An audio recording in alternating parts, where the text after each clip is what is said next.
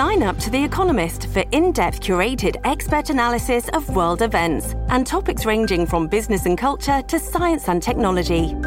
You'll get the weekly digital edition, online-only articles, curated newsletters on politics, the markets, science, culture and China, and full access to The Economist Podcast Plus. The Economist is independent journalism for independent thinking.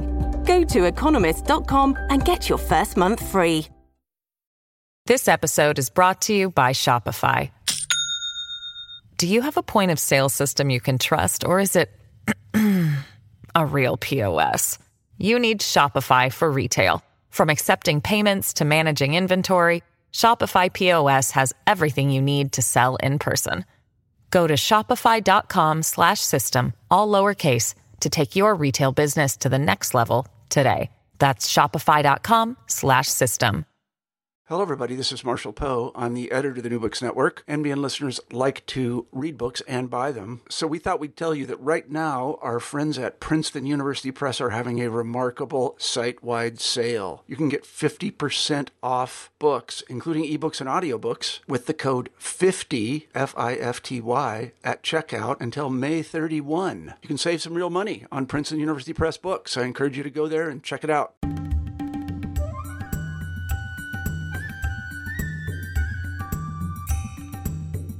Welcome to New Books in the Indian Ocean World, a podcast series on the New Books Network. I really enjoyed my conversation with Professor Lakshmi Subramanian, the author of The Sovereign and the Pirate, Ordering Maritime Subjects in India's Western Littoral. Lakshmi Subramanian is currently a professor of history at the BITS Pilani Goa campus, an emeritus professor of history at the Center for Studies in Social Sciences, Calcutta, and holds the position of Associate Fellow in the Institute of Advanced Studies in Nantes. In this conversation, we'll learn about the maritime politics and violence of the 18th and the 19th centuries, but also about the 16th and the 17th centuries to explore the changing dynamics of maritime jurisdictions in the Western Indian Ocean. If you want to know how does the Atlantic world piracy compare to that of the Indian Ocean, what differentiated between the maritime politics of the British East India Company and the Indian polities such as the Mughals, the Marathas, and the people of Gujarat and Kutch, join us. Finally, I asked Professor Subramanian, what can South Asian history gain from an oceanic perspective? Stay tuned to learn the answer. Hello and welcome to New Books in Indian Ocean World, a podcast series on New Books Network. This podcast is for people who want to sail the waters of the expansive Indian Ocean and learn about its past and present. Thank you for joining me today. I'm really excited to share this interview with you. I'm your host, Ahmed Yaqub Al-Mazmi from Princeton University. Today, I'm here to talk to Professor Lakshmi Subramanian, the author of the excellent book, The Sovereign and the Pirate, Ordering Maritime Subjects in India's Western Littoral, published by Oxford University Press in 2016. By discussing this book, we will cruise around the waters of the Gulf of Cambay on the east and move west to Gujarat, Kathiawar, Kutch, Sindh, Makran, the Persian Gulf, and back to the Arabian Sea. Speaking from historic Goa on the shores of the Arabian Sea, Lakshmi Subramanian, welcome to New Books in Indian Ocean World, and thanks so much for taking the time to talk about your fabulous book today. Thank you very much, Ahmed, for hosting me. I really look forward to speaking about a book which is still quite fresh in my mind, although it was published in 2016. Thanks. Can you start us off by a few words about yourself? That is, where you were born, where you went to school, how you became interested in your field of study, and any influential mentors that you had. Absolutely. I was born and brought up in Calcutta, did most of my education in Calcutta University, and an important university in West Bengal. So I'm a sort of homespun product. and was lucky to be witness to some very robust debates around the formation of maritime history as a subfield of Indian economic history. There was a lot of reservation those days, and I'm talking about the early 80s, a lot of reservation about whether we needed a subfield like Indian maritime history. And I was very fortunate to have as my mentor Professor Ashim Dasgupta, who really carved out the field of Indian maritime history, under whom I completed my doctoral thesis.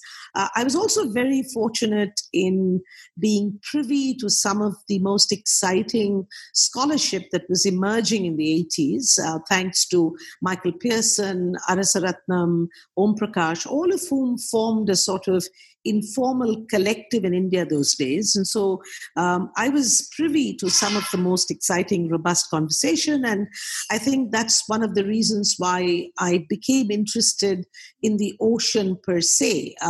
As a South Asianist trained in Indian economic history, our natural concern or natural orientation is to look at land, is to look at land-centered empires, and the sea somehow really never figured in our imagination. But I think thanks to the conversations I was able to have at my postgraduate level with some really sterling scholars like Ashim Dasgupta, I think my interest in the ocean was sort of peaked. My primary field of interest continued to be trading communities and trading business groups and their negotiations with a variety of challenges, not just the colonial state, but a variety of challenges. But subsequently, I think as the field of Indian Ocean Studies grew in the 90s, late 90s, I was more interested, or shall I say, I was sort of piqued by looking at the actual experience of coastal society. I felt that we were really not looking at coastal peoples more carefully, partly to do with the kind of archive that we had at our disposal, but partly to do with the excessive preoccupation we had with business and enterprise. So in a sense, I was informed in writing this book on piracy. I was very largely inspired and informed by Pearson's later work on littoral society, by the very notion of amphibiousness, the porousness of maritime society, to be able to get a better grasp of what was actually going on in the Indian Ocean as far as littoral societies were concerned. So you could say that in writing this book on piracy, I've been constantly engaging with the way in which the historical discipline in India has emerged and expanded. Initially, it was to do with looking at maritime history as a subfield. Subsequently, it was to do with looking at subaltern voices, at looking at marginal people, thinking about unconventional archives, doing a kind of microhistoria of marginal voices. So in many ways, you could say that by the time 2016, the cycle had been complete. And this book, in a sense, is an embodiment of my own engagement with the way the historical discipline has evolved, emerged, unraveled, and amplified. Fascinating. I really envy you for having met all of these great names, which I aspire to learn from. So tell us how you came to write The Sovereign and the Pirate.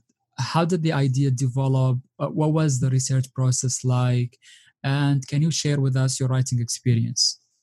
Absolutely. The book came out in 2016. I did about 3 years of active research in putting the material together, on the basis of which I was able to braid a fairly complex story. My initial impulse in writing this book really came from a very chance document I found in the archives in Bombay when I was really looking at a particular court case where you had a big litigation about insurance, whether or not the merchant concerned was prepared to pay the insurance to pay the money to the insurer on account of a particular piratical attack. So I was really looking at insurance, I was looking at protocols, and I came across a chance deposition by a pirate in one of the court cases. And that really set me thinking about whether or not there was a story to be told. I mean, I was preoccupied with looking at the risks involved in coastal trade, in long-term trade. And then I came across this very interesting and eccentric deposition from a pirate. And I felt that could I actually look at the figure of the pirate? What was this person actually saying in the court of law? Was it simply a rhetorical flourish? Had he a story to tell? And that really brought me to the whole idea of looking at the small people, the menu peuple of the Indian Ocean, to try and see whether I could put together a narrative of these voices that were also using the sea, that were operating the sea, and that had obviously a very different imagination and who worked in a very different political and moral economy. So from that fragment of a litigation document, I decided to literally parse the Bombay Archives, the various series that make up the Bombay Archives. It's a fairly rich and a fairly capacious archive, difficult to navigate. But then I started looking at this material more carefully, and then I realized that there were several stories to tell. And one of the most compelling stories that appealed to me then was the diversity of voices within the English East India Company establishment about piracy. And I was particularly interested in one voice, the voice of Colonel Alexander Walker, who was sent around 1800, 1802 to solve the problem of piracy. And I knew that he had very rich private papers that were housed in the National Library of Scotland in Edinburgh. I'd had occasion to look at his papers on another occasion. So I was very excited at the possibility of actually investigating this man, what he had to say, the kind of ethnography that he was trying to do of coastal and littoral society. So from that small document that I chanced upon in Bombay, I decided to go and look at the personal collections of these residents and these men who had a slightly different position on piracy, on predation. And that then brought me to try and think about this project in all sorts of, exciting ways. So that was the research. And the research happened between 2014, 2015. I was able to go to Glasgow for a while on a fellowship, and I used that to go to the Edinburgh Library, look at the Walker material, which is really very, very striking and very rich in terms of its very nuanced understanding of local society. And I felt that a very complex story of coastal society, of littoral society, of maritime experience could actually be constructed. So that was the research process. Probably I really enjoyed doing the research because I was pursuing the musings of one man. I was looking at the views of one very sensitive ethnographer. I was looking at the judicial depositions of pirates, which I realized was very difficult to read and uncode. And then once I'd got most of the material under my belt, I sort of wrote it. It took me about a year to write, and the writing process was a little hard. But on the other hand, besides being a story of piracy and maritime politics or littoral politics of the 18th and early 19th century, it was as much to do with the archive. So at the core of the project, of course, is the story of the littoral pirate, the littoral actors. But at the base of the whole story really is the archive. I was as interested in trying to grapple with the challenges of working with a colonial archive with all its signatures, with all its biases, with all its silences. And it was as much an exercise in historical method as it was a story to be told. So that really was the writing process. It took me a fair bit of time. It took me about a year, but I really enjoyed doing it. So, I have really no regrets. Thank you for writing the book. Anyone who reads the book actually can appreciate the thick footnotes and the research that you put into it. And we will turn back to the archives later. But I would like us to start delving into the book, because the book is so rich and there are so many things that are worthy of noting. So you've mentioned the book is about piracy and pirates. It's about law, it's about literal society, and it's about the many maritime polities in the Western Indian Ocean. The book is divided into 5 chapters with an introduction and an epilogue. For the introduction and the first chapter, which is called Setting, I would like to ask you this question. The Indian Ocean have been typified in many historiographies as representing a specific kind of space, a space devoid of politics before the arrival of the Portuguese. So how would you describe maritime politics and violence in the Indian Ocean in the period that the book covers between the end of the 18th century and the beginning of the 19th century, compared to the era prior to the arrival of the Portuguese by the turn of the 16th century? Yeah, that's really an excellent question. And in a sense, it frames my concerns when I began writing the book. I mean, we've all been fed on the staple diet of the Indian Ocean as a relatively free sea with relatively less violence in terms of politics and control than compared with other oceans. Now, I'm not suggesting that such a characterization is completely facile. I think it's an important characterization, and I think it's to do with the fact that the Indian Ocean was exposed to a particular form of legal and military violence for a particular characterization of the Indian Ocean to happen. On the other hand, I was very conscious of the fact that a lot of interesting work had been done by scholars like Trang and Patricia Risso, who talked about the existence of certain kinds of coastal politics and certain kinds of technologies of control that were deployed by littoral states to be able to extract the kind of revenues that you needed from the ocean. So I was very conscious of this sort of polemic that existed in Indian Ocean historiography. However, in writing this particular book of this particular timeline, I was particularly interested in making 2 important points. I was interested in suggesting that the Indian Ocean was a different kind of regulatory space. You did have the Portuguese, and you did have Mare Liberum becoming a closed sea, and you did have new technologies of control and regulation. But I also do believe that the ocean retained some of its individual autonomous character in spite of the aggression of the Portuguese. That's one.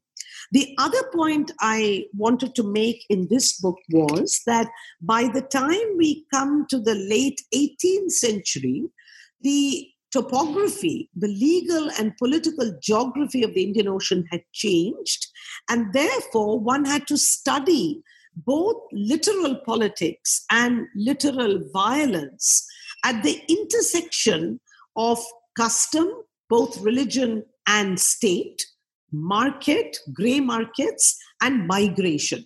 So I was actually trying to look at piracy, maritime violence in the late 18th century, not from the prism of the Indian Ocean being a passive zone suddenly becoming militarized, rather by looking at littoral politics as an extension of 18th century politics along the coast, which was beginning to use maritime resources as an auxiliary resource in building up certain kinds of states. So I believe that my attempt at locating piracy within a circuit of grey markets, a circuit of dispossession and political conflict and migration makes this story of the northward pirate a little different from the story that you have in, say, the southward, in Malabar, in Cochin, in the Konkan, where one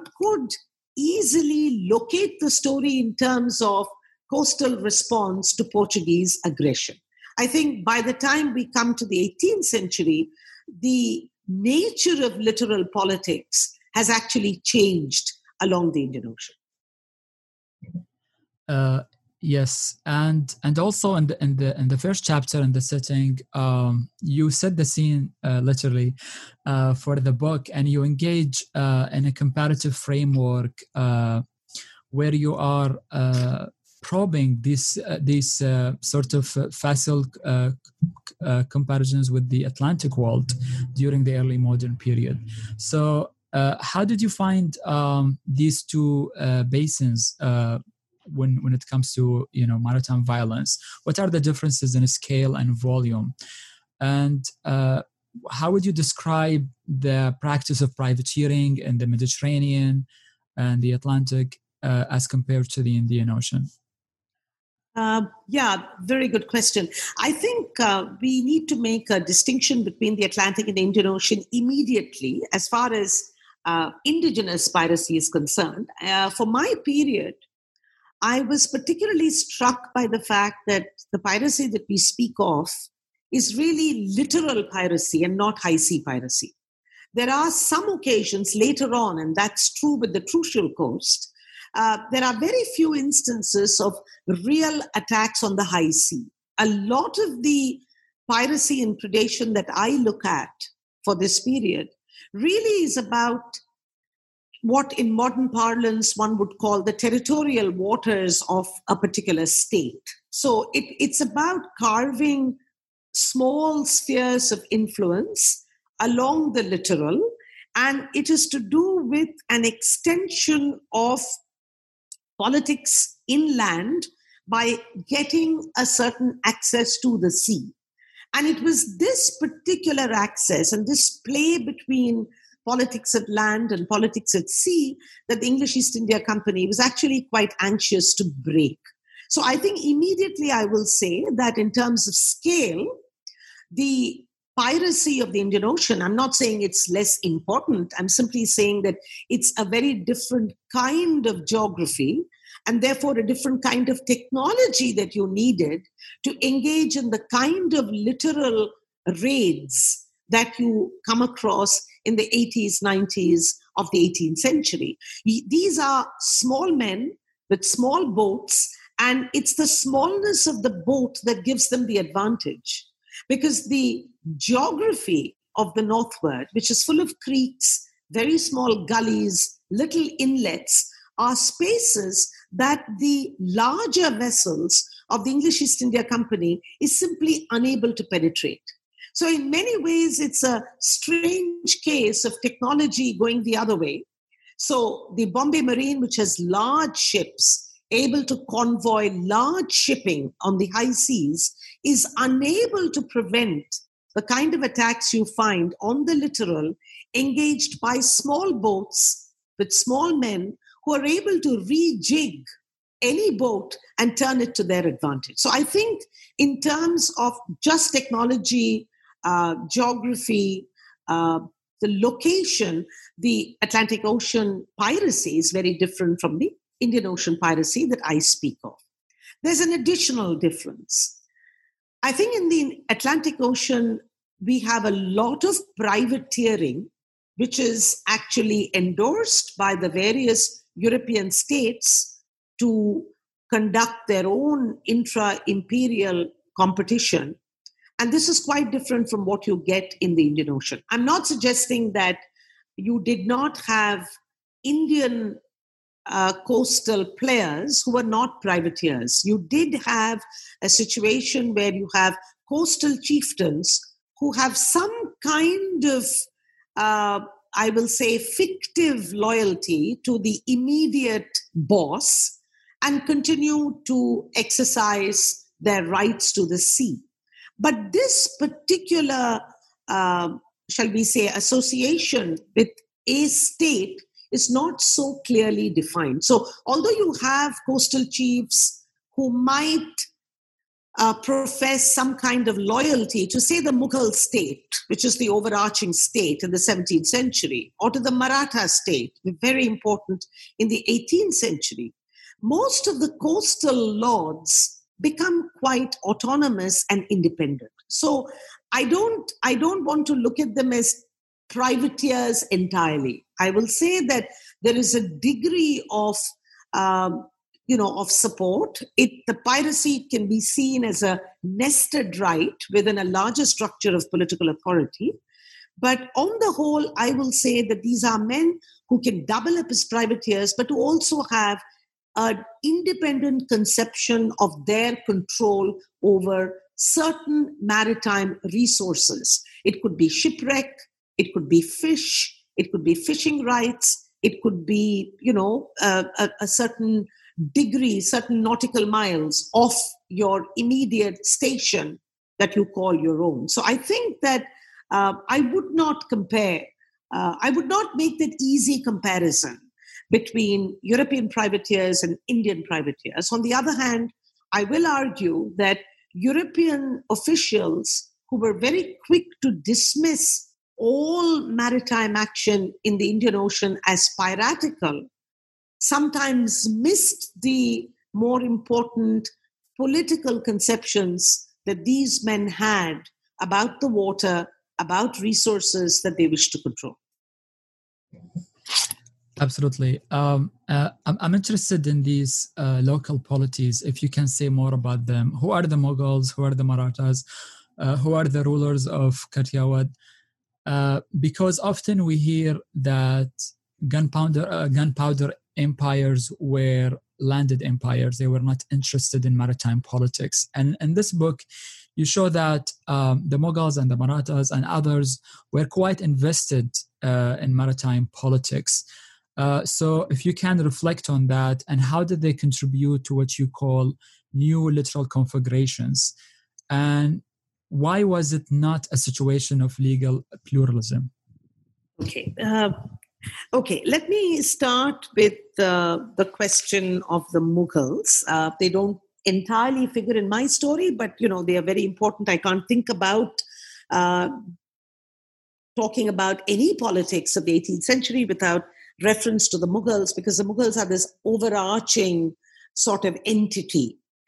Let me start by saying that the Mughals, it is true, are essentially a land-based empire, and their imagination really was the cavalryman on horseback. That's the imagination. On the other hand, the Mughals were not indifferent to what was happening on the sea, because after all, Mughal India depended crucially on silver imports from the Red Sea, the Persian Gulf, and the European companies for their trimetallic currency. So the question that the Mughals were not interested in trade or in the sea would be an exaggeration.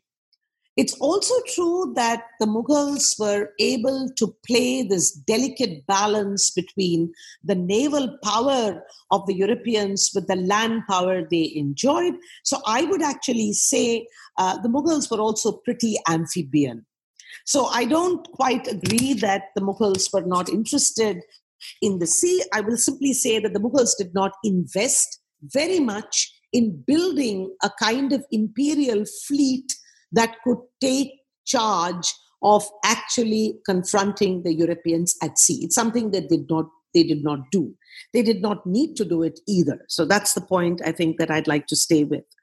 However, I'd like to say that by the end of the 17th century, and definitely by the early 18th century, both the Mughals in their local avatar and the Marathas, who are a very important successor regime that sort of confront the Mughals in the 17th century and become very important in the 18th century are entirely cognizant of the value of some kind of naval presence.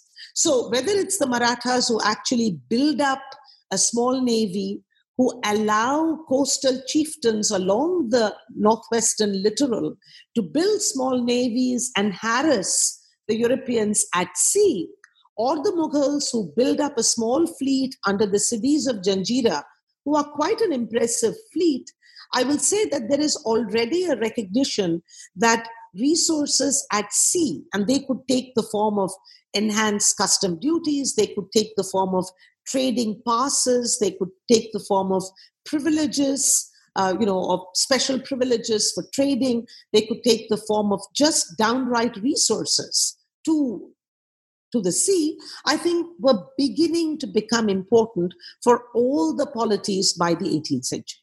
By the time we come to the middle of the 18th century, particularly in the area that I look at, I have argued that maritime power is a key to the building of new states. And there is a recognition that we need to use both access to customs, access to trading privileges, access to revenue from trading permits, as well as attack on enemy property, enemy shipping, as a key maritime resource to be used in the building of states. And this is absolutely clear when you look at the mosaic of states that happens in the northward, particularly in South Gujarat, Kathiawar, and Kutch, where you have a very interesting constellation of land and maritime power that come together. It's not evident, it's not immediately obvious, because the history of maritime India, for all sorts of reasons, particularly political reasons, of the 19th and 20th century, has tended to emphasize the landed Hindu/Rajput dimension of power and has ignored the Islamic/syncretist local coastal element in its historical geography. So there is a tendency, and this goes back to the 19th century. It goes back to a certain kind of colonial ethnography and then nationalist historiography. There's a tendency to look at politics either through the prism of the Mughal or through the prism of Rajput colonization, but never through the prism of very complex literal configurations that were syncretic, that were mixed, and that were deeply popular. So that's the element that I've wanted to recover. It's been very difficult to excavate that, particularly as a student of history, because one is so dependent on the textual archive. It's not something that the colonial officials were always interested in. I was just lucky that I had a slight maverick like Alexander Walker, who was fascinated by the genealogy of these pirate tribes in Kathiawar, in Kutch, and who was able to leave behind this genealogical account. Otherwise, I would not have been able to actually excavate the story. Because if you try and excavate the story from a presentist, nationalist perspective, you will never get it.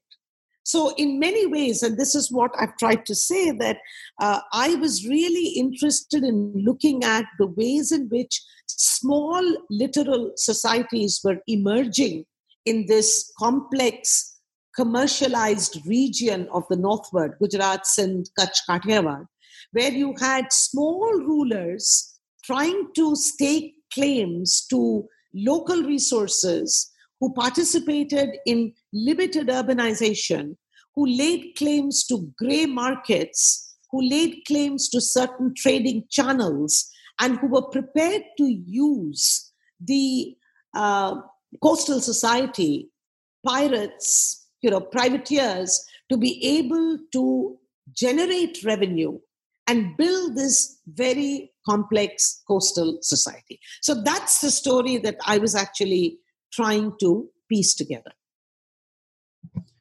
This is a nice segue to the third chapter, which you call Towards an Ethnography of Piracy. So you've mentioned Walker, and I would like to know more about your pushback against characterizing the situation as legal pluralism, right? Why was the Indian Ocean Northern Piracy was about literal politics? Who are these local maritime subjects? Why were they involved in these acts? And that will take me to ask you also, how does the locals' view of sovereignty, maritime jurisdiction, and its relationship to labor and mercantile markets compare to that of the British East India Company increasing power by the turn of the 19th century? Yeah, very good. I'm glad you raised the question of legal pluralism. I was one of those historians who very, very impressed with Benton's work and Jennifer Pitt. And, I've been in conversation with these scholars, but I'm not entirely convinced that we can use the idea of legal pluralism for the Indian Ocean, certainly for this period. I think, first of all, I think this will tie in with the question that you're asking me about coastal society, their perceptions of sovereignty, what is it that they really wanted to do, what were they engaged in. See, I really think that we have to be very careful about classifying pirates. I think if you go deep and look at the story of both states like Junagadh or Bhavnagar or Okhamandal, which is a strange kind of confederacy, I think we need to reckon with the fact that there is a hierarchy of power. And not all men would be similar kinds of pirates who engage in the kind of legal posturing that Benton talks about. For one, I think that we have to make a distinction between states who may or may not use certain communities to engage in maritime violence and use that to bolster their revenue basis. And we have to make a distinction between those kinds of rulers and actual communities who engage in occasional raids, who double up as pilots, as steersmen, and as pirates, but who have a certain network in place, a network of intelligence, a network of recruitment, and who have a certain kind of politics that is quite difficult to pinpoint. So I'd like to start off by saying that pirates themselves did not always engage in legal posturing. I feel that they were participating more in a kind of moral economy. I don't find my pirates constructing legal stories or legal documents. In fact, it's only later, from about 1800, when you have Walker trying to tell, his superiors and these pirate states that, look, come to some kind of agreement. Let us try and find a way in legal terms of sharing our sovereignty with each other. Let us try and find some kind of formal edifice to be able to get rid of the problems that we are both facing, that you actually have the idea of law being introduced. For the most part, my protagonists at the top might have occasional reference to Mughal law, might have reference to customary obligation on the right to shipwreck, the right to compensation, the right to maritime resources under the water. This is what belongs to me. And beyond that, might be free. That kind of demarcation of maritime waters.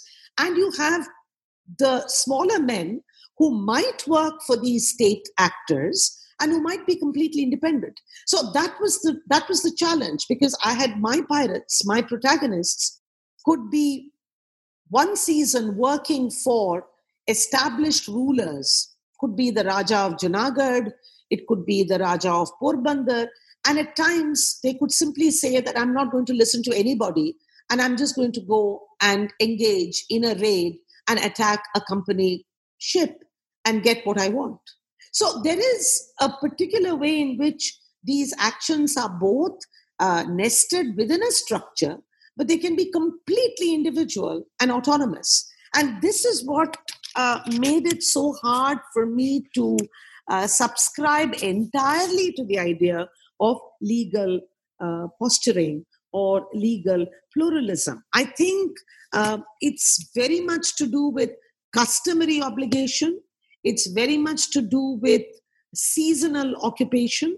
And it's also very much to do with perception of dispossession. A lot of the piracy, converges on Okhamandal, this small enclave, this epicenter of piracy in the northward. When you have, wave after wave of campaigns of military cleansing operations by the English East India Company on various states in the northwestern littoral, forcing small mobile coastal communities to keep moving. So this mobile moving geography that I am trying to capture by looking at piracy, which is not necessarily anchored within a state even. They might be anchored for some time. They might just completely go away at another time. Some of my actors find their way to Kutch in 1812. They find their way to Makran in 1814. Suddenly, I find them in records much later in the 1820s when, you have problems in the Trucial coast. So it's really, it's a case of moving geography. It's a case of a forced migration. It's a case of these men are willing to work within a political economy that has got small states, that's got merchants who use them to collect debts, merchants who have control over certain grey markets, whose goods are procured by piratical voyages. So it's a complex political moral economy, evidently not so insignificant that the English East India Company wants to break. But it's not the kind of markets that you find in continental India. It's not the kind of markets that the English East India Company really want to control. But the English East India Company is concerned because there is a lot of attack by these small men on the cotton boats that come from this area reaching Bombay to go to China. I think it's the timing of these raids when Gujarati cotton is critical for the company's, external trade operations with China, that I think the company is absolutely forced to think about eliminating these piratical raids. I don't think that the company was even very clear about their own conception of sovereignty. Sure, they wanted to convoy trade. They wanted their pass to be the sacrosanct pass, but there is a huge gap between what they want and what they do as practice. This is something I try to bring out in my book, that you have the anomaly of empire. You have this convoy that does not want to send its boats on time. It's too expensive. They're always cash-strapped. And they occasionally ask armed merchant vessels to provide convoy, and then turn around saying that they are not listening to our convoy. So there is, on the ground, there are so many deviations from official policy that it's very hard for me to be convinced that even the company's conception of sovereignty over the sea was so well articulated. This episode is brought to you by Shopify. Do you have a point of sale system you can trust, or is it a real POS? You need Shopify for retail. From accepting payments to managing inventory, Shopify POS has everything you need to sell in person. Go to shopify.com/system, all lowercase, to take your retail business to the next level today. That's shopify.com/system. Mm-hmm. Before we move on to the company's politics, I really would like the listeners to have access to the beautiful descriptions you provided of these maritime actors and their geographies. So you describe the the maritime actor here as a creature of the creek whose operations blur the boundaries between sea and land, between law and custom. So what were the identity markers of these actors in terms of religion, caste maybe, and politics? And can you use the examples of Kanhoji, Angria, and the Siddis to elucidate these markers? Sure. Kanhoji, Angria, and the Siddhi, of course, happen to be early 18th century protagonists. Kanhoji Angria also has, supposed to have mixed parentage. There's a sense that he had Arab blood in him, although he, of course, invokes Hindu gods to defend his claims to the sea. While the Siddhis of Janjira obviously were men who were Habshis, who were brought by the Mughals to establish a fleet, and they develop or they become a fairly identifiable category in Western Indian society as men of the literal. With the northern pirates and the pirates that I talk about and whom I call the creatures of the creek, I want to point out to two things. I want to make the point that my actors are an incredibly mixed bunch.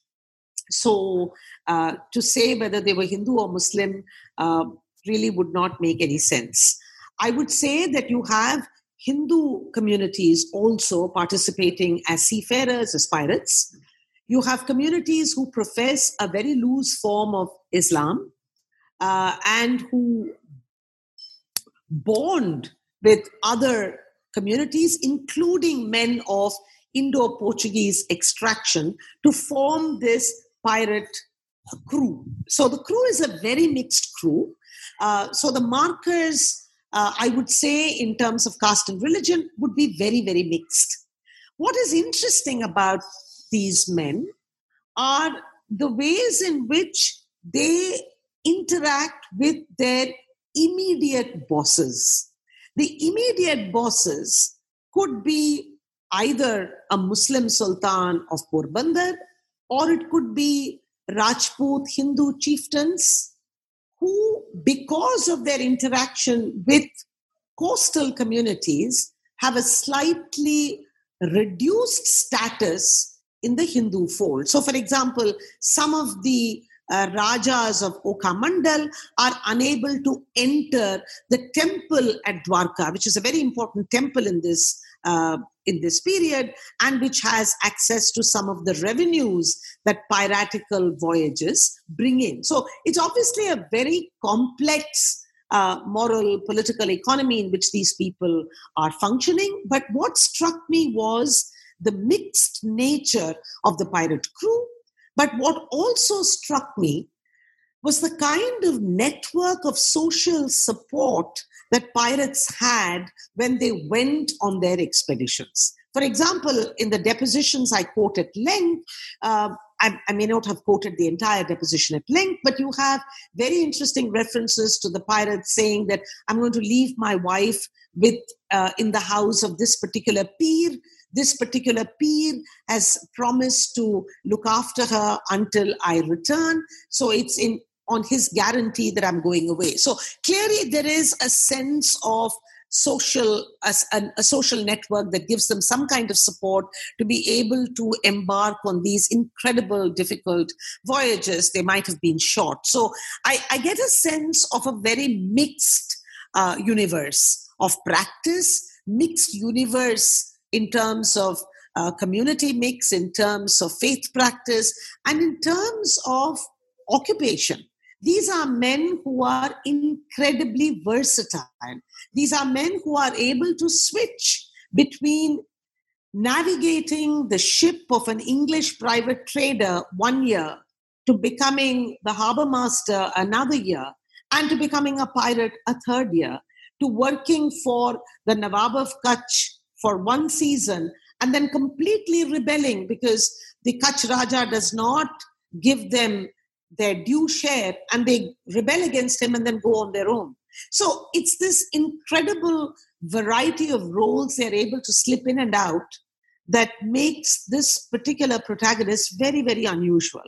When I also talk about the creature of the creek, I also wanted to stress the geography in which these men operated. These creeks that are very tiny, very jagged, and are contiguous to salt marshes and very saline villages, seem to also have a very close relationship with the village population. They're small villages, but you have interesting descriptions of villagers hiding their boats, in the marshes so that they had some time to recoup. You have stories of villagers giving them some provisions before they can go, and how difficult it was for the English East India Company ships to penetrate these creeks and hunt these men. When they eventually did, they did it by getting approvers.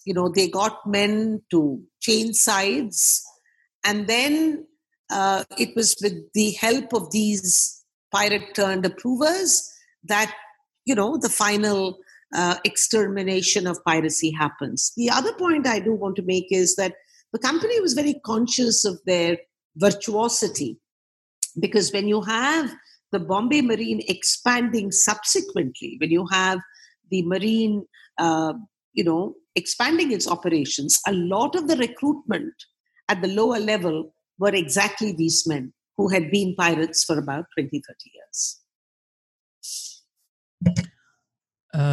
You've mentioned their little boats. We know that the British have used the category of the dhow to describe the local vessels in the Indian Ocean. Can you say something about the sort of dhows were used along these coasts? Very interesting. I think dhows continue to be used in a very big way right till the 20th century, by the way. I think even now, if you look at, anthropological work like Edward Simpson, you realize that the dhows continue to be very important in, in controlling lower levels of trade from Gulf to Gulf. That's one. So you do have references to dhows, you have references to kotia, you have references to patamar, you have references to a whole range of local ships.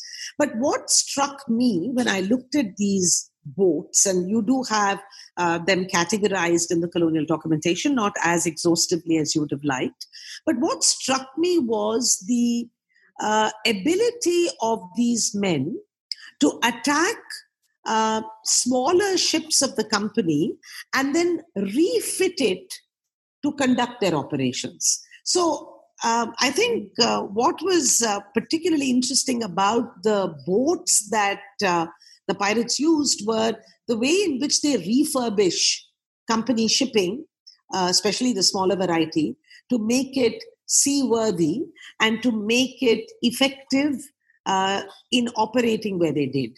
So that's something that comes to mind. It's true that there's a tendency on the part of colonial ethnographers to characterize all shipping as dhow, but that's not true. You have dinghies and dhows and patamars and kotias. You have a series of interesting local ships, particularly that are built in the shipyards at Kutch and which are used by these men. And some of their parts are actually bought and sold in the grey markets that are controlled by both the significant merchants as well as by smaller states. Interesting.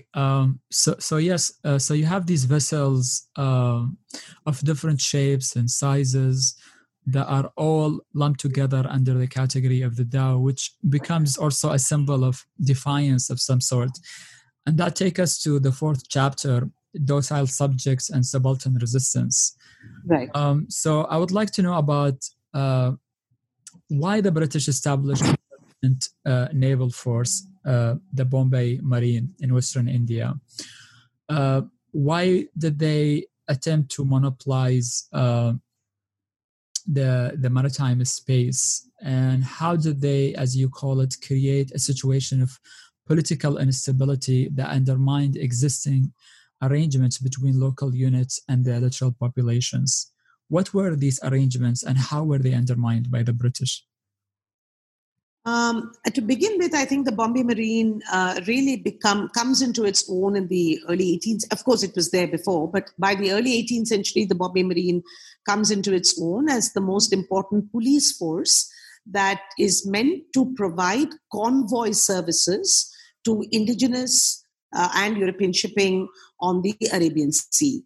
Of course, providing convoy protection is a euphemism for establishing the ascendancy of the English East India Company, because this is a period, if you look at 1700 to 1780, it's a period when indigenous shipping of the variety that we knew existed in Surat in 1700, big indigenous shipping that controlled freight trade, had been almost completely taken over by the English East India Company. So you do not have big indigenous Muslim merchants owning ships or freighting ships and playing an important part in the trade of the Arabian Sea. Nonetheless, it's not as though trade in the Arabian Sea completely vanished. You had trade between Muscat, the Emirates, present-day Emirates, and the west coast of India right till 1800. The Imam, the Sultan of Oman was an important shipping player. So it's not as though trade ends completely. But the English East India Company is very keen to establish its control as the dominant shipowning, freighting agency for all trade. So in a sense, the Bombay Marine is really intended to ensure the hegemony of the company as the most important shipping and freighting agent. Secondly, I think the Bombay Marine was primarily important to convoy cotton trade, cotton and opium from both Malwa, Rajasthan, Gujarat into Bombay, and from which it went to China. So I think a lot of the concern of the English East India Company was to ensure monopoly control over these vital commodities, cotton and opium, which is one of the reasons why they actually step up the operations of the Marine, because there are attacks on their cotton boats. And many of the merchants actually begin to complain that this is getting to be too expensive. So I think the Bombay Marine really intended to look after the commercial interests of the English East India Company, its private merchants, and its Indian collaborators. In the process of doing so, the small trader, the small state, the small man whose resources, whose existence depended on small-time trade, suffered. So if you actually look at the ways in which the Nawab of Junagadh, the Nawab of Cambay, the ruler of Bhavnagar, name it, all the coastal states who really relied on some kind of loose arrangement with both revenues at land and revenues at sea, suffer from this uniform pass that is imposed by the Bombay Marine. So that the Bombay Marine subverted existing arrangements is obvious. And one could argue that maritime violence is partly a reaction to this kind of control and regulation that the company introduced. I'm, however, pushing it a little further. I'm saying that, of course, this is a response to the kind of regulatory mechanisms of the English East India Company, but I'm also saying that there is a way in which the littoral pirate is carving out a different kind of political field for himself. There is an intention.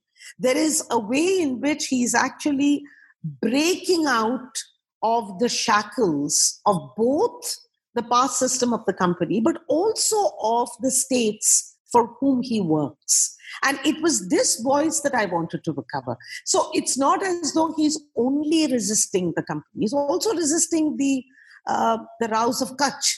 He is also resisting, the authorities at Mandvi. He's resisting all the local rulers when he feels the need to. And it was this particular kind of action that I was interested in. And I was trying to figure out why this happens. Is it because of extreme pressure on land? Is it because of endemic conflict, which makes it impossible for him to carry on, either harvest or agriculture?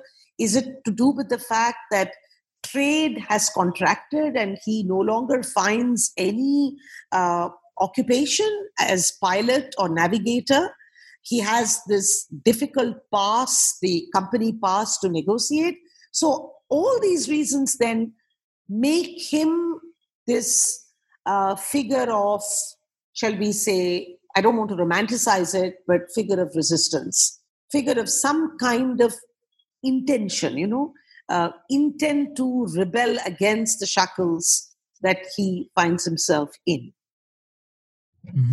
And I think this is really productive to think about intentionality in these actions and the possible political meanings. So what were the consequences of the company's failures in terms of liability for lost cargo, ships, and most importantly, claims to legitimacy?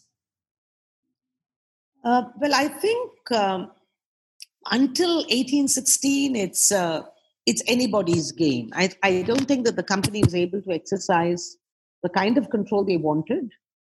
And you really have a 50-year period of real altercations. So you can have, some negotiation, you can have some resolution, but eventually the conflict begins to brew again.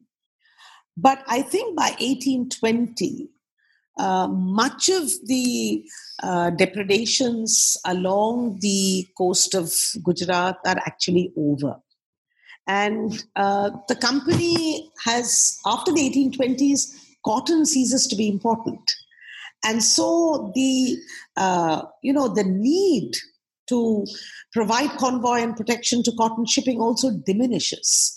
And increasingly from the 1820s, the company really becomes not a maritime state, but a landed state. So the company is really at this, after 1815, after 1818, when they have acquired formal control over the Indian subcontinent, they are much more interested and invested in looking at revenue regulations. They're interested in looking at how to extract land revenue. So the importance of maritime control, I think, is no longer such an important priority. Also remember, after the 1820s, you don't even have Napoleon in the scene. So that threat of the French rivalry, which sort of erupted very briefly in the late 90s and the early 19th century, also has gone. So in many ways, I will say that the maritime frontier is no longer such a priority or a preoccupation with the English East India Company. Much more important is land revenue in South Asia, and much more important is the Trucial Coast. After the 1820s, the interest really is to go and see what's happening in Oman and Muscat and, going further into the Arabian Sea littoral. And that will take another 20 years to contain and to discipline. So I think this was a period when, this is the cusp, when the company is sort of entertaining conceptions of some kind of sovereignty, some kind of cleaning up operations. The company is hell-bent on protecting its cotton trade. And you have this eruption of violence for 50 years in the form of what I call littoral piracy. Mm-hmm. So you talk about the treaties between Bombay and the rulers of Kathiawar, and how these treaties were abolished after 1810. So why were they abolished? How these structures were themselves the results of increasing British control, domination in Western India? Yeah. The point is that from 1802, when Walker comes into the field, Walker is an unusual resident. He feels that it's very important for the English East India Company to understand local realities and not impose a kind of fictive legal principle on men who had no idea of what the British were talking about. He also genuinely believed that the English East India Company were making a mistake in compelling these states, these small states and small communities, to make good compensation. He felt that this was a vicious cycle. The more you put pressure on them to get resources, the more they are going to go into a cycle of piracy and violence. And he felt that this was a terrible idea. So Walker had a very pragmatic approach to understanding the need to take local stakeholders and bring them into some kind of what he called customary obligation. So pledge them to support you, tell them that you are not going to ask for compensation, and enter into a structure of treaties whereby you have some kind of leverage. Now, Walker was very unpopular with the rest of the establishment. The rest of the establishment thought that he was far too optimistic. It was a presumption to make a distinction between states and communities as far as they were concerned. Coastal states in India were treacherous. They engaged in perfidy. You could not believe anything they said. So there was this sort of typecasting of coastal states and their subjects as completely treacherous subjects. And the only remedy was to bring them under complete control and then perhaps impose a very different set of treaties, which is exactly what happened after 1820. As I said, after 1818, when the English are in full control in Western India, having defeated the Marathas, the most important contender to paramountcy in the 18th century, once they had defeated the Marathas, they were in a position to impose a very different set of arrangements on the Western Indian states. So from 1818 right to 1854, you have Western Indian State Agency. So you have a series of treaties that are imposed on all these small states. And they are really, by this time, the states have lost all teeth. They have no civil jurisdiction. They have no criminal jurisdiction. They don't even have rights to produce more salt than what the British asked them to do. So we are really looking at a hegemonic structure from 1812, 1814, and all the earlier treaties that Walker had in mind are simply scrapped. And you have a completely different system that is imposed, which is a hegemonic structure as befits an imperial power after 1818. Mm-hmm. So you've mentioned earlier your experience in the archives, and in chapter 5 you pose critical questions about the colonial archives and you call it piracy in retrospect. So if you can share with us what was your observation of the fragmentary and limited nature of the colonial archive while examining the discursive practices in them. What was the process like in examining the rhetoric of the East India Company closely? Can you tell us about the relationship between colonial knowledge, ethnographic formulation, and the formation and production of the archives as your study showed? Thanks, Ahmed, for that question. It was probably the chapter that I enjoyed most writing. When I embarked on this project, I was very conscious of the obvious challenges that the colonial archive would pose for me. I knew that this was an archive which was going to say very little about Indian literal actors, except perhaps in very disparaging terms, or would just be silent. So in many ways, I was not expecting to prize the colonial archive open to the extent I did. So having said that, I do want to say that since I've worked on the colonial archive for a very long time, and particularly because I looked at trading society, which is better represented in the colonial archive, and also to do with the fact that they were collaborators of the colonial regime. So they sort of come out, I won't say in a more positive light, but they have a lot more visibility. But because I knew the colonial archive, I think I had a fair sense of how the archive was actually put together. So I had a good idea of the kinds of concerns that preoccupied British administrators in Western India in the 40s, in the 50s, in the 80s, in the 90s. And so I could sort of anticipate where to look for the kind of material I was looking at. So the first thing that struck me about the Colonial Archive was the extreme attention that the officials of the company paid in understanding topography. So I knew that a lot of the material that I needed to look at was the marine surveys that these men did in the 80s and 90s. This is partly to do with the fact that the Bombay Marine is keen on recruiting coastal population as its labor force. It's also important because the Bombay Marine wants to have access to timber forests to be able to build local ships. So there was a lot of interest in maritime surveys. So a lot of the survey literature gave me a sense of the concerns of a colonial ethnographer, and I pursued that to acquaint myself with the geography and with the material landscape of the region that I was studying.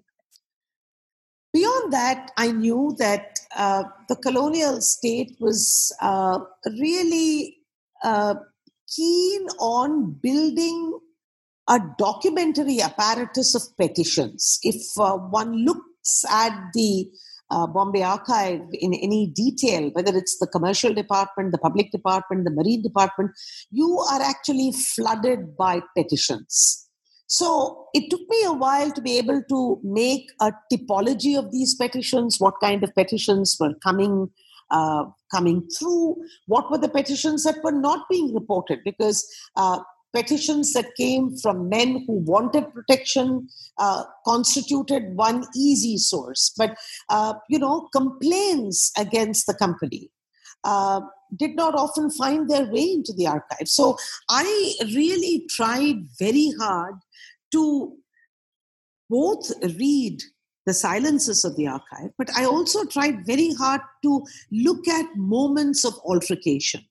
And looking at moments of altercation forced me to look at political material, political files, where unexpectedly I got a great deal more of the actual problems that the company had to encounter when they dealt with these groups. So that was one kind of series that I then went into. But more to the point, and I think the epistemological challenges of working with a colonial archive with all its biases, with all its signatures, which said Indian states are perfidious, these are treacherous men, these pirates are deadly and dangerous, these are savage. That's one kind of signature that I was expecting anyway, and therefore I knew how to read it. But in addition to this, I think what really made the Colonial Archive so exciting was the legal depositions that I came across of the pirates themselves. And here I have to say, of course, these depositions also were taken down. And I have no doubt that they must have gone through a certain filter. So I'm not saying that this is raw data. But whatever it is, you actually had these very lengthy depositions that gave you a sense of how you could use the archive to great benefit. You could actually read it very carefully, very critically, and you could juxtapose it to later day ethnography that came on this particular region where pirates and outlaws enjoyed a particular romanticization or criminalization in the hands of the British state. So by looking at the archive as it was being produced in the moment, after all, Walker was writing in 1805, the colonial depositions were coming in 1812, the archive was being put in the present, it was being assembled in the now, but I could then compare it with the later day representations of the same people, 20 years, 30 years, 40 years, and then reading this particular archive as it had been constituted, with the kind of vision that was coming 20 years later, really gave me a set of pointers to how to read. So I think when I wrote that chapter, it was really about how the archive was being produced, what kind of knowledge interested the company men, from marine surveys to ethnographies of local population to local society to politics. And then juxtapose that with later day representations of Rajput valor, of coastal barbarity, of the dreaded pirate, of this kind of representation that comes retrospectively. I think gave me a set of tools to read this with much greater sensitivity than I would normally have. So it was not just saying that the Colonial Archive says this and that's all we have, but nor was I prepared to say that the Colonial Archive was banal. It was not. The archive was put together for a particular purpose. The archive, because it was put together in a particular context, I knew would carry certain signatures, certain elisions, certain omissions. And then reading later day representations gave me this opportunity to go back to the archive, to go back to the fragment, to go back to all this mixed bag of depositions and petitions and representations and marine strategies to be able to tell the story to the best of my ability. Yeah, and I really found the chapter useful as a graduate student and thinking about reading along the grain and against the grain. And it's really important that historians, share these sort of readings with their readers, because it helps us to go beyond just the footnotes to understand, how the historiographical craft functions in the archives. So in the epilogue, you bring it all nicely together, and you consider the idea of literal society for understanding the politics of piracy and linkages between the literal and the hinterland. And you take the narrative further to talk about the 19th century, in 1830s and on, to say that really Law, despite all of these efforts of the East India Company, was still changing and in formation. And you contend that law to be invoked against piracy was not so simple. I would like to use this epilogue also to think about the maritime, the literal societies, for thinking about South Asian history. At the beginning, you've talked about nationalist narratives and how they preclude certain conversations and certain historical readings. So after writing this book and other books that you've written about medieval seafaring, what can South Asian history gain from an oceanic perspective? That's a very good question. I mean, how do oceans matter? Do oceans matter? It's a great question. It's something that I keep thinking about. And I think just to say that by using oceans and basins as categories, geographical categories that might help us conceptually advance the field, is not saying much. I mean, we've said that nation states and the nation and territorial spatial units, shall we say the myth of the continent, we've stayed with this for a very long time, and we know all the loopholes that have arisen with this kind of nation-state centric narratives. So my question then would be, or an attempt to answer this question, how do oceans then help us explore the myth of the continent? Yes, at one level, I will say that unless we have a clearer understanding of waters, of maritime spaces, they could be extended ones, they could be literal ones, I don't think we can really make much a sense, or we can't make much meaning of ideas such as integration, ideas such as movement, ideas such as migration. These tend to be just words. These conceptually do not help us with the historical imagination. So perhaps if we think about the constant play between the ocean as the ultimate highway of communication, of ideas, of portability, of mobility, then perhaps we think about mobility and migrations and interactions much more fruitfully than we do now. Because I think this is perhaps where at least an attempt to engage with the maritime imagination might help us cut through some of the insularity of national narratives that seem to come with land space.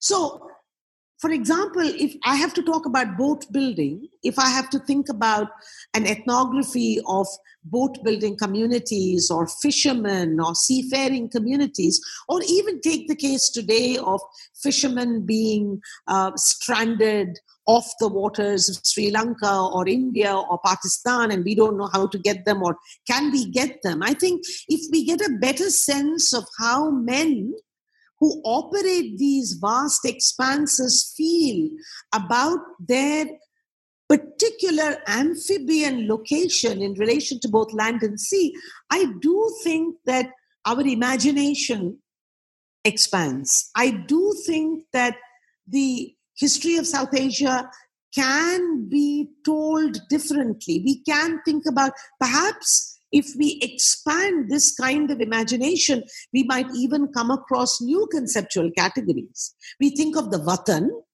very, very closely connected with the land. Can we think about the Darya? Can we think about the sea? Can we think about other categories that water generates that might help us expand our understanding of all that has preoccupied us in terms of power, territory, control, and submission? So I think mobility, circulation, migration, I think are words that are loosely used and have not been given the conceptual weight that I think they deserve. And I perhaps then oceans and basins and littoral spaces and maritime imaginations can help us, go further along. Absolutely. These are really important insights, and thank you for sharing them with us. Well, Lakshmi, we've taken up a lot of your time, and in New Books Network, we like to ask, what are you working on now? Can you tell us about your current and future projects? I know you've published another book in the same year called Three Merchants of Bombay. So maybe if you can talk a bit about that book and what you are working on currently. Okay. Thank you, Ahmed. I have two interests. I work on maritime India a fair bit.